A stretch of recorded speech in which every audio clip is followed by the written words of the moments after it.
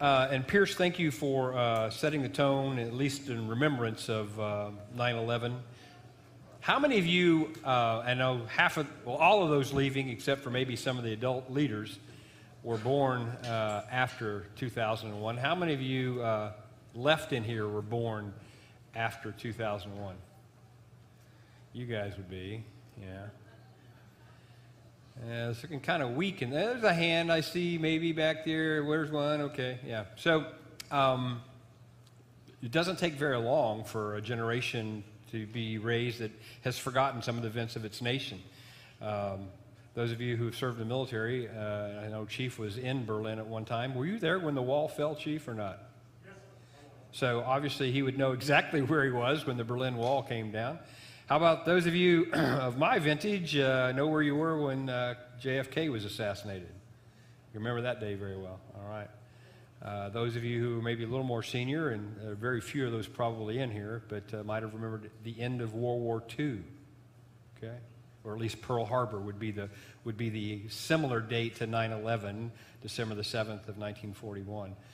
So we tell the stories. In fact, why I'm even giving you this is I watched a little bit of the news last night, and I thought, wow, that so many young people don't even understand, and no disrespect to youth, but why do we need to remember? And if you don't know what happened, you won't understand why we have to remember, or why we should remember. And similarly, last week we shared the Lord's Supper in a very unique way, as a way to remember the sacrifice that Jesus gave for you and I, that his body was basically beaten, he was crucified, and his blood was shed for us as a sin offering. And of course, as you know, the grave could not contain him. He came back from the dead and arose again to be in heaven with the Father. So through faith in him, we might have life everlasting. And last week, as I shared the Lord's Supper, we did it in a different way. Some of you may have received a piece of bread that you were not accustomed to eating. How many of you got the rye bread last week that I shared? There, 1, 2, 3, 4. Okay. Those of you who got the rye bread, do you not like rye bread? You thought it was whole wheat. Okay. Well, rye bread dates back to the Middle Ages. Those of you who are bread historians, that sometime around the 13th century, German wheat did not produce. And someone decided they could use rye to make bread, and that's what they did. And of course, if you've ever been to Germany, rye bread is quite the staple versus the white or the whole wheat bread that we eat. In fact, we know in our country, the rye bread, as you continue to date historically things, rye bread came with many of the Jewish immigrants from Europe in the 1900s as they came to the United States, because the rye bread that they use is a combination of wheat and rye. So when you eat American rye bread, it's a little different than German rye bread, and some would even call it Jewish rye. And it's interesting, when you know the history of something, you grow a deeper appreciation for what you are doing or sharing. So last week we celebrated the Lord's Supper, and with deep appreciation of the history that we have of 2,000 years of Christian history, we accept the words, the bread of life, very easily. In fact, it's become a familiar song lyric to us, and whether you're a pastor or a deacon or someone who has been in the pews your entire life, you will know basically the words of institution. The body which is broken for you. Yeah, take ye, eat this bread which is broken for you. And likewise, the cup is the cup of the new covenant, in which the shedding of blood is the remission of your sin. So for thousands that were following Jesus this day, getting back into the context, he has fed 5,000 people. As we talked about that 2 or 3 weeks ago, more than likely near 10,000 or more, with the counting of the spouses and the children. And thousands have followed him, seeking the free bread that he had offered. He had fed them with a boy's sack lunch. And last week, he talks about, I am the bread of life, and he who eats this bread will have eternal life. And that's okay. They pretty well could accept that metaphor. But today, the verbiage we have, in fact, I talked to the staff about sharing communion again, to do it 2 weeks in a row, with what some would take to be cannibalism, where he talks about eating my flesh and drinking my blood. And for those Jews of Jesus' day, that was so anti-Mosaic law. Leviticus 19 talks about you don't ever drink blood. In fact, if you know anything about kosher eating, the meat, the blood has to be drained before that meat would ever be considered to be edible. And when we look at it now with our hindsight, and as I spoke to you last week, we do it with the hindsight of the Lord's Supper. But if you will remember, in the context of this Gospel of John, we're in the 6th chapter.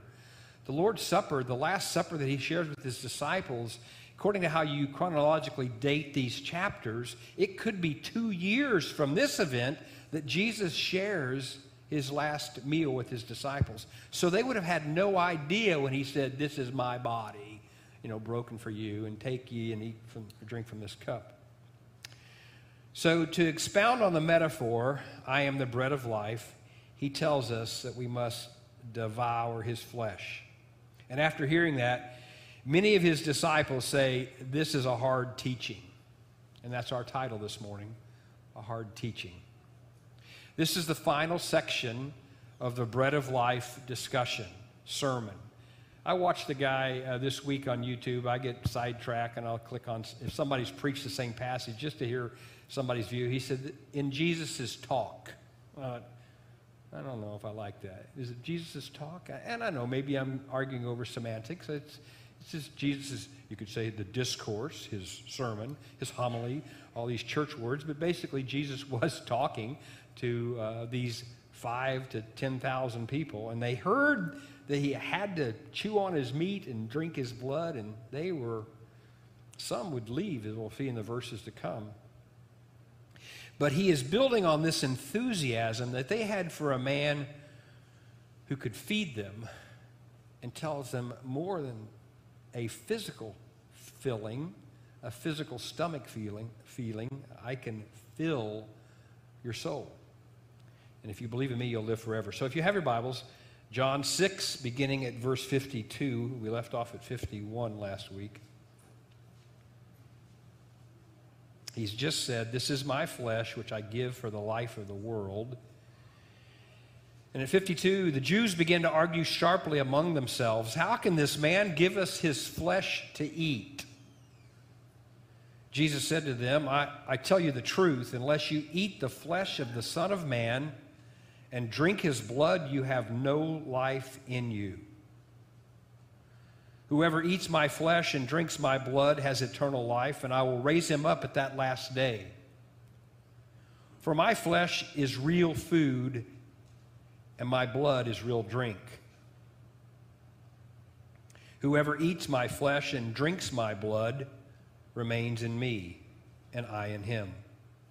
Just as the living Father sent me, and I live because of the Father, so the one who feeds on me will live because of me. This is the bread that came down from heaven. Goes back, he talked about the manna last week.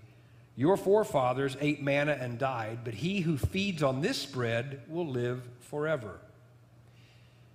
And then John sets the context. He said this while teaching in the synagogue at Capernaum. Talk about some earth-shattering words in a volatile environment. On hearing it, verse 60, many of his disciples said, this is a hard teaching. Who can accept it? Aware that his disciples were grumbling about this, Jesus said to them, does this offend you? What if you see the Son of Man ascend to where he was before? The Spirit gives life. The flesh counts for nothing. The words I have spoken to you are spirit, and they are life. Let's pray. Father, as we tackle a text that the earlier part we understood, bread of life, we associate communion, this joyous meal of being drawn closer to you because of the sacrifice your son made. But Jesus uses some words that make some of us uncomfortable, and we want to be able to understand what he's saying in this hard teaching.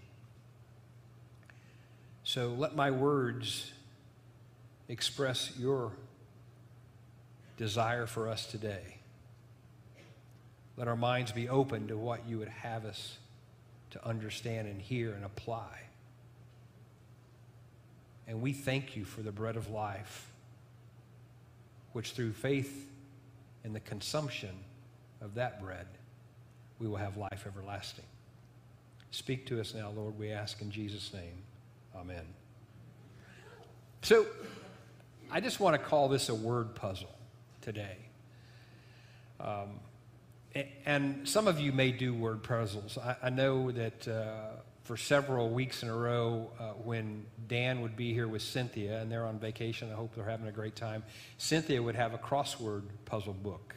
Some of you, my vocabulary is too small to do. I mean, I know words, but I can't bring them to mind. It's like a computer has a lock in there, you know. And what is a conjunction? And? I know, I got to get lost. So, trying to help my own educational process while the Air Force sent me for a year to school in Boston. And I rode the train into town every day. It was about an hour train ride from where I lived. And while on campus somewhere, actually I believe I bought it, now I'm going to process through, I didn't know how I was going to tell this story. I would buy a Boston Globe paper. It's the one, there are two types of papers when you're in Boston, and one is more like our San Antonio Express that's folded down the middle. You know, you can open it up this way. Herald was one like you read, kind of like the National Enquirer, more like a magazine type. And in it was the cryptoquote. Here's a cryptoquote. I think I have an example of one there.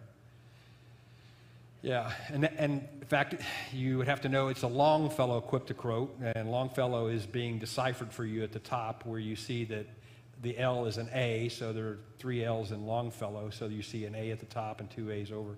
So basically, you're trying to do this cipher, if you will, to understand what the statement is below it. And I had this thing that I would buy that thing in the train station, because if I had it in class, I'd be looking at it, and of course it's right next to the comics, and that's what I would be reading versus anything else. But I would buy it, stick it in my backpack, get on the train, and as soon as the train took off, I pull it out, and I've got this little game I'm playing with myself. I have to have it done before the first stop. Where I lived was the last stop on that train in Rockport, Mass., and it would just basically stop there and wait an hour or so and go back to Boston. And I would do this every day, and yeah, I would get so upset with myself when I couldn't get it done in the proper amount of time. But I got fairly proficient at it, and there's a way to guess them, and you know, with the valves, kind of like watching Wheel of Fortune, but with blindfolds on, if you will. So, fast forward a few years, and we are now stationed in Albuquerque, and Brenda and I had subscribed, and I think about now, we were walking in our neighborhood yesterday, and we saw the newspaper person come in, and I think they threw one newspaper in the neighborhood. How many of you still get a newspaper thrown on your driveway? Yeah. Well, there's some dinosaurs in the back of the room, I understand. Yes, and some of us like to be able to touch it, like to be able to turn the page, you know, those kind of things. You want ink on your fingers, you know you've read the paper. Some of you are going, ink on your fingers, what are you talking about? But we were taking the Albuquerque paper that was probably got a freebie or cheap for a while, and it had the Longfellow cryptoquote in it. So Brenda and I got pretty good, you know, and if she was at home before I got it, she'd do it, and then I'd be mad, and, you know, you could think about all the family dynamics there. But on the day that she was to be induced to give birth to the twins, because it was one of those things, if you make it till like the 38th, I don't know, whatever week, they will induce you. I come prepared with the go bag, you know, to the hospital with the paper that I've picked up at 5 a.m. that morning. And I get there, and I know, because it's going to be a long day, they're going to start giving her the stuff to make her go into labor and all that. And I'm just prepared, you know. I don't think I brought a thermos of coffee, but which is bad on my part, I'm sure. But I get there and pull it out, and there's no pencil or ink pen. And Brenda's like, well, just ask one of the nurses, ask the doctor, ask somebody. Somebody's got a pen. I go, nope, I'm going to do it on my own. So that day on January the 9th, 1998, is the only day I've ever done a cryptic quote without a pencil or pen. Talk about mental calisthenics. You had to remember that the A was L or the L was A and keep going and reading it back and forth. And somewhere in our book of our baby stuff is that newspaper. With no writing in it, but, it says something about an owl. I should memorize it. And why do you tell us all that, Cliff? Because we have a word puzzle here today, not a cryptic quote, not some sort of anagram, not some sort of fancy thing that we might buy a book of, but Jesus is the one who has been giving word puzzles to the people he talked to. Nicodemus, he gave him a word puzzle. Fatina, the woman at the well, he gave her a word puzzle, and now he is giving this large group of people a word puzzle. Go back to Nick at night. Nicodemus comes to Jesus in the middle of the night. Remember I preached this sermon, Nick at night. John 3, verses, I think, 3 and 4, he says to him, tell me more about you. And Jesus says, basically, you need to be born again. And in fact, if some of you are looking at me with deer in the headlight looks, you don't remember this, I'll give you his response. I tell you the truth, Jesus is talking about, no one can see the kingdom of God unless he's born again. How can a man be born when he's old? Nicodemus answers. Surely he can't enter a second time into his mother's womb to be born. And that man leaves that night confused. The Longfellow cryptograph was not completed in his mind. Now later on in the scriptures and in church history, we do think he understood who Jesus was. But then you come to Fatina. She is the woman at the well. Jesus has gone there while his disciples have gone in to get food. He's tired. He's hungry, he's thirsty, and he asks her for a drink. And she says, who are you? You're a Jew, and you're talking to me, a Samaritan. She is a woman who is a social outcast. And she says, what is it you got to do with me? And he says, well, if you really knew me, and in fact, if you want to look at that, I think that's like chapter 4.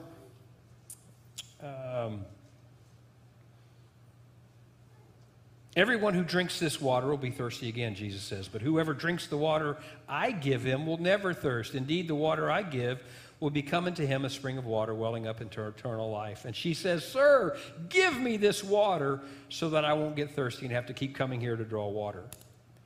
Well, for enough time with Jesus, she eventually has her heart, her mind, her life changed. She goes back to her hometown, and the Samaritans come out to see the Savior.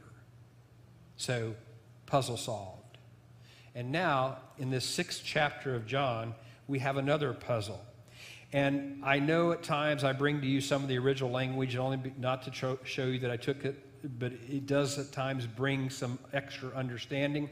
And I was so surprised because I never had learned this prior to this week. I knew this statement, it is a hard teaching. I'm looking at one of my chaplain buddies. Do you know what the word teaching is here in Greek? Yeah, I mean, you wouldn't know unless you were reading it today. I don't mean to put you on the spot. Logos. And you have heard that. There's that old familiar word. Word. We've said it over. Word. Yeah, remember when we said that? Word. It is the word for God in John 1. In the beginning was the Word, and the Word was with God, and the Word was God. And in John 1:14, he says something, I think, about the flesh. The Word became flesh and made his dwelling among us. So clearly, John the evangelist, who is writing this and bringing these words for us, and thank you, John, for bringing it to us, he says that Jesus, who's called the Logos, is clearly more than just a difficult teaching. Jesus himself, made in the flesh, at times is difficult to fully comprehend. Next, in verse 61, aware that his disciples were grumbling about this, Jesus said to them, does this offend you? There's another word in Greek that we have used over the time since I've been here. It is the word that we get scandalous from, scandalomai, which means to tumble, to trip. And as you know, if you're a politician, a movie star, an athlete, and you do something crazy and it gets in the news, it is a scandal. It's a trip. It's a stumbling stone for you. And Jesus is saying to his followers, am I a reason for you to stumble? No. Does faith in me cause you to stumble? And the key to this puzzle, why I brought the Longfellow ones up, some of you who get the newspaper will go and look, and many cryptograms will have like a hint. A is Z or whatever. There was no hint for those people, but Jesus is trying to explain to them in language that they perhaps did not fully comprehend that he is the key to all things. I am the bread that sustains you. I am the bread that will redeem you. I am the bread that will give you eternal life. I am the comfort food for you. What's comfort food? Biscuit?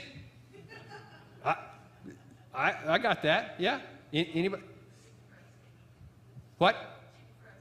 Chicken fried steak. Comfort food, as I am told, is that which brings you some, and it makes you think sometimes of your childhood. I'm not a doctor, not even close. But I understand they often have something to do with carbohydrates or carbs and sugar. And I've decided my mom's chocolate chip cookies are my comfort food. And Mom, if you're not busy this afternoon, I'm on a diet, so don't do it. Yeah, but yeah, we all have different things. And chicken fried steak, mac and cheese, I've heard is a big comfort food for some people. Chicken noodle soup, okay, yeah. I think Brenda said, French fries. Brenda said lasagna, which I was surprised that she said lasagna. That's a lot of work to whip up that comfort food. Fish, your fried fish would be comfort food for me, yes, because seriously, it has a connection to you and I now. I was there one day when you taught me how you do it and watched you do it, and I ate the meal with you. So yes, that's totally spot on. Thank you, Ed, for that. So Jesus moves, though, from comfort food, I am the bread of life, to Walking Dead type of imagery. I never watched that TV series. That's the people, the dead people walking around and trying to eat you alive. Jesus is saying, unless you chew on my flesh and drink my blood, you will not have eternal life. Wow. Eat your flesh and wash it down with some cup full of blood. Not so comforting for most people, and that's where Jesus lost a lot of the crowd, and we'll talk more about that next week. But he lost them. It's funny, he's just given them lunch, and now they're about to lose their lunch. And in John, he switches, once again, come back to the original language, the word he uses for eat.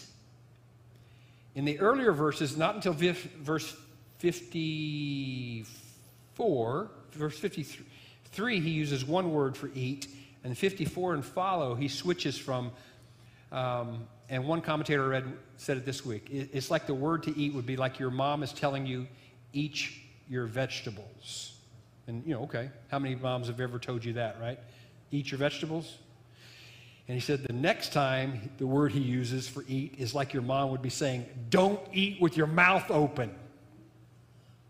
Like gnawing around. And how many of you like to eat with people who are eating with their mouth open? Or people who like to talk while they're eating? Those are all culturally things that we don't do, right? Now, I know there's some culture that you should burp after you get done eating, and I always want to claim to be from that country, wherever that is. Hey, Mom, I'm just from, wherever that is, Tanzania or something like that. But Jesus is saying, I think the takeaway on this is to understand this, that when you consume me, don't hide it from others. Don't take your little Baptist chiclet and stick it in your mouth and be like this, where no one can see you. I mean, have you ever eaten a salad or broccoli or something and have a little bit of it dangling in your teeth? And some of us are very self-conscious. We'll talk like this, we've just had broccoli, so I cannot look at you because you might know I've had broccoli, even though you've had the meal with me and you know I've been eating broccoli.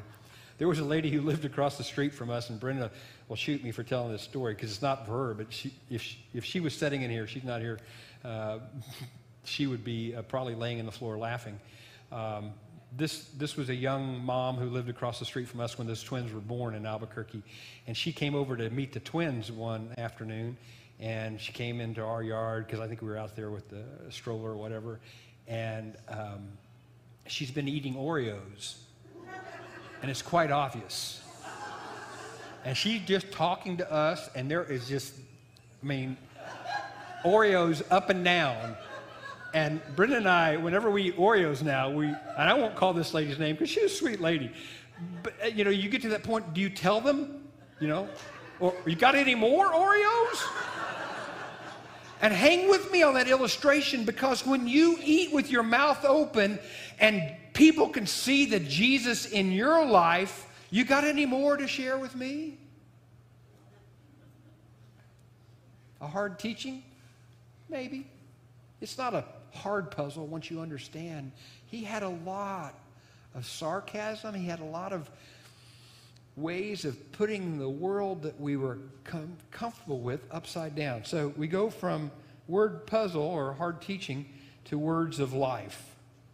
For those of you who are now thinking about those words that Jesus spoke, consider them to be words of life. That last verse that we closed out on today, the Spirit gives life. Jesus was talking spiritually. He was not talking physically. He was not saying, here, come chew on my arm, drink my blood in that earthly way. He's talking in a spiritual manner, because the flesh counts for nothing. The words I have spoken to you are spirit, and they are life. Obviously, this text is not pointing towards cannibalism. He used word pictures to explain who he was and who he is. And as we shared communion last week, I have to wonder, how many times have we sold our faith short? And other Christians, with the Lord's Supper and communion, taken a highway that he never intended for us to go down. And I know I'm on thin ice here, but consider this. We read those earlier verses last week with the hindsight of 2,000 years of Christianity. And we read it with our Baptist understanding. And even as Aaron alluded to today, many of you come from different denominations. You have your own baggage, if you will, your own teachings that you've grown up with. But we do them in the context and say, this is what it meant. But for these people who heard it for the very first time, what a challenge it was. And now we take this meal that we find in Matthew 26 and 26 following, as well as Paul talking about in 1 Corinthians. And sometimes, as we do in our church, celebrate it monthly. Some churches celebrate it every Sunday. And as I said last week, some churches will celebrate it every day. But I wonder, have we missed something? Could it be that we should do the things of faith not just monthly, but weekly and even daily? And we focus perhaps only on the communion to do with some sort of discipline. What if we shared the gospel, witnessed to someone else at least every month? I'm not going to ask you to raise your hand if you haven't shared your faith in the past month. But we should be sharing it not just monthly, but we should be sharing it weekly. We should be sharing it daily. When's the last time you went out to a restaurant and the person sitting with you made you uncomfortable because they started witnessing to the waiter or waitress? You ever go to seminary, it's like every time you go out to eat, because some preacher boy or preacher girl is going to be sharing their faith. And that's how you cut your teeth on learning how to share your faith. But like communion, it gets tacked on the end of a service, and it loses some of the newness and the zeal. How about when it comes to giving back to the Creator, helping others, sharing your talents, tithing, at least monthly, weekly, daily? That's the challenge of following Jesus. How about forgiving and loving? Well, I'll forgive this person this year. I'll forgive somebody this month. How about forgiving people every day as you have been forgiven? Loving as you've been loved. Jesus tells his disciples who couldn't understand the word puzzle that if you can't understand what I'm trying to tell you, imagine what you're going to think and believe when I ascend into heaven.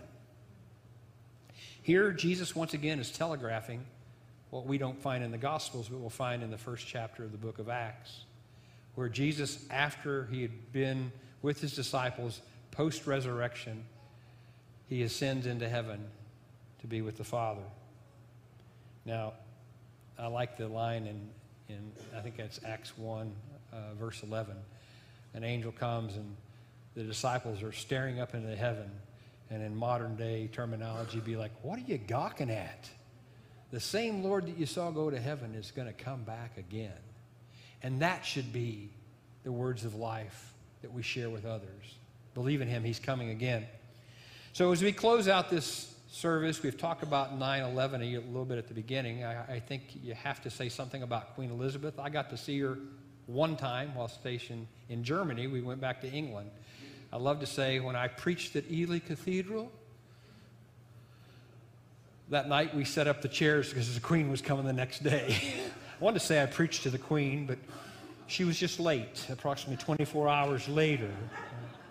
But we were in Scotland for Thanksgiving of 2002, and most of the things in the Edinburgh Castle were closed that day, and the guy said, it's half price. And I said, why is it half price? He said, well, the Queen's coming today, and you can't get to certain exhibits, but if you're here standing on the roadside around such and such time, you will see her up close and personal. And that maroon Rolls Royce was much closer than Aaron and I are right now. I mean, it's probably like this first level step, and she's giving it the Queen wave, and there she's there with her husband, and of course, I know the Queen personally because I've seen her. But it's interesting watching the news coverage, and I heard again her speech that she gave on her 21st birthday. She was not yet Queen. She is just now formally recognized as an adult. And that little quip that played over and over, I wrote down. She says, I declare before you and all the world, I declare before you all that my whole life, whether it be long or short, shall be devoted to your service and the service of our great imperial family. Wow. I thought, to which we all belong. That could be a statement for all Christians. Once you receive Christ Jesus as your Lord and Savior, I declare to you, whether my life is long or short, my whole life will be devoted to you and to this body of believers and bringing others to Christ. If you know much about the Church of England and the role of the Queen and now the King, she is he will now be, the head of the Church of England. I think her title is actually, I have it somewhere, Supreme Governor. So she appoints the bishops and the other leaders of the clergy there. And I thought about her, so far in all the things I've seen, no one has ever said anything, though I haven't watched one, that said much about her faith. But to be the recognized civil head of a denomination, a national denomination, I'm sure she had plenty of time in church. And I pray that now, as this Queen is face to face with the King of Kings and the Lord of Lords, she understands and sees clearly what we now see in part. One of her other my favorite quotes of hers, she said, you have to be seen to be believed. And that's why she was out and about a lot. You have to be seen to be believed. And as Christians, we need to be seen with the bread of life staining our teeth or stuck in our teeth, because we need to be believed in this world where many do not believe in the Savior. Share him as you go. Hard teaching? Not so hard when you let Jesus be the key to it all. Stand with me, please, we pray. Our Father, now as we come to a time of invitation, we thank you for this challenging word that your Son gave us, but also the understanding that He is it all. He's all. He's essential for everything that we do and believe and understand. And now, if there's someone here at this time of invitation, this decision time, that has never said, I want to consume the bread of life in my life, to follow Jesus, to be a believer, I ask that you would let them step forward and come forward. We'll talk about it. We'll pray together and let them receive the bread that brings eternal life. If there's someone here, Lord, who wants to come to these stairs and kneel and pray or stand and pray, that's fine. We have others that will come and pray with them. Let your Spirit move. Don't let us hold you back. Don't let sin hold us back. Let us come and seek forgiveness, seek redemption that comes through the bread of life. This I pray in Jesus' name. Amen.